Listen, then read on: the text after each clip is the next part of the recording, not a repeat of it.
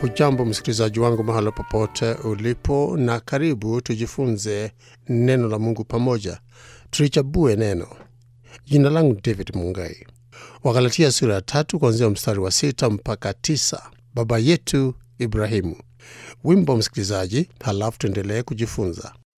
Naam msikilizaji, karibu tena tujifunze neno la Mungu. Fungu la neno kutoka Wagalatia sura ya 3 na kuanzia mstari wa 6 mpaka 9. Baba yetu Ibrahimu. Msikilizaji, kwa nini Ibrahimu ajulikana sana katika historia ya Biblia? Jibu ni kwamba Ibrahimu alikuwa mtu wa vitendo na mtu wa imani, na ndiye baba yetu. Lakini mtume Paulo amwonaje Ibrahimu? Nasoma kutoka waraka wa Paulo kwa Wagalatia sura ya 3 kuanzia mstari wa 6 mpaka mstari wa 9. Kama vile Ibrahimu alivyomwamini Mungu, akahesabiwa haki. Fahamuni basi ya kuwa wale walio wa imani, hao ndio wana wa Ibrahimu. Narudia hapo tena kwa sababu ni muhimu tujue na tufahamu. Fahamuni basi ya kuwa wale walio wa imani, hao ndio wana wa Ibrahimu. Na andiko kwa vile tulivyoona tangu zamani kwamba Mungu atawahesabia haki mataifa kwa imani, lililomhubiri Ibrahimu habari njema zamani, kusema katika wawe wa mataifa yote watabarikiwa. Basi hao walio wa imani hubarikiwa pamoja na Ibrahimu aliyekuwa mwenye imani. Ibrahimu na maisha yake ni changamoto kubwa kwetu kwa sababu matendo yake yalilingana sana na imani yake. Ibrahimu alikuwa na imani katika Mungu aliye wa kweli, na ndiye kweli. Ibrahimu alisikia sauti ya maagizo yake Mwenyezi Mungu kwamba aishi katika kweli na kuyatilia maanani na kumakinika. Aliamini kuwa anayesema ambaye ni Mungu ni wa kweli, maana ni Mungu mwenyewe huyatimiza kikamilifu na halisi na kwa wakati unaofaa. Kwa neno lake Mungu kwake Ibrahimu aliondoka, kama tunavyosoma katika kitabu cha Mwanzo sura 12 na mstari wa 4. Basi Ibrahimu akaenda kama Bwana alivyomwamuru. Pamoja na hayo, Ibrahimu alijitegemea na kulitegemea neno lake Mwenyezi Mungu. Aliamua na aliamini kwamba ingawa alikuwa na umri wa miaka 99, akawapata watoto wengi kama nyota za angani, watoto katika taifa la Israeli na katika mataifa mengine kama sisi ambao tunamwamini Bwana wetu Yesu Kristo. Na familia ya Ibrahimu na Sarai ikawa kubwa, maana Yesu, baada ya miaka mingi tena sana, Yesu akazaliwa.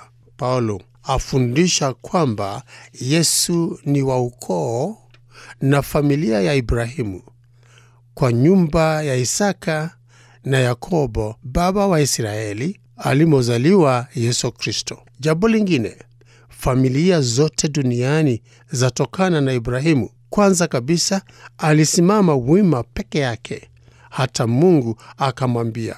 Mwanzo sura 15 na mstari wa 5. Akamleta nje akasema, tazama sasa mbinguni kuhesabu nyota, kama ukiweza kuzihesabu. Akamwambia, ndivyo utakavyokuwa uzao wako. Akamwamini Bwana, naye akamhesabia jambo hili kuwa la haki. Na katika maisha ya Ibrahimu na familia zetu zote, sisi katika Yesu tuwabarikiwa. Uhusiano wetu na Mwenyezi Mungu hutegemea uhusiano wetu na Bwana wetu Yesu Kristo, aliyemzaliwa wa ukoo wa Ibrahimu. Ibrahimu ndiye baba wa mataifa yote, na kwa kumwamini Yesu Kristo tumezaliwa humo na tuwarithi wa ahadi zake Mwenyezi Mungu alizomwahidi Ibrahimu. Kwa sababu ya imani yake Ibrahimu kwake Mwenyezi Mungu, Ibrahimu akaitwa rafiki wa Mungu, na ndiye rafiki na baba yetu katika Kristo. tukawa warithi wa mji wa mbinguni, na hakuna awezaye kututoa mikononi mwa Mungu na upendo wake. Mkono wa upendo wa Mungu uko pamoja nasi, haijalishi yale tunayopitia kwa wakati huu. Mungu wetu ako pamoja nasi, na yeye ndiye atakayetushindania. Ndiyo sababu namkumbusha msikilizaji wetu ya kwamba tukisimama katika ahadi zake Mungu, sisi ni washindi. Baba, katika jina la Mwokozi wetu Yesu Kristo, mimi na msikilizaji wangu nakushukuru kwa sababu sisi ni washindi.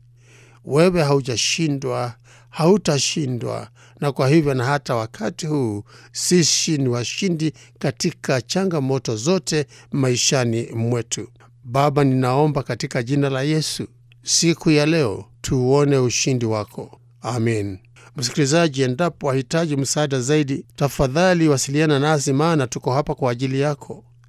Anwani na nambari yetu ya simu tazisoma baada ya wimbo huu. Naam, ni wimbo mtamu kweli kweli. Sasa msikilizaji wangu, anwani yetu ndio hii ili uweze kuwasiliana nasi. Ni kipindi cha Matumaini, Trans World Radio. Sanduku letu la posta ni 21514, kodi ni 00505, Nairobi, Kenya. Matumaini, Trans World Radio. Sanduku letu la posta ni 21514, kodi ni 00505, Nairobi, Kenya. Arafa au simu unaweza kutumia nambari hii ni 0721970520,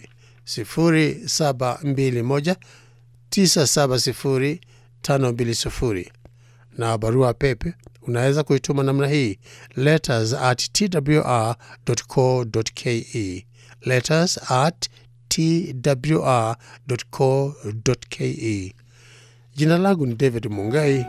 Kwa heri.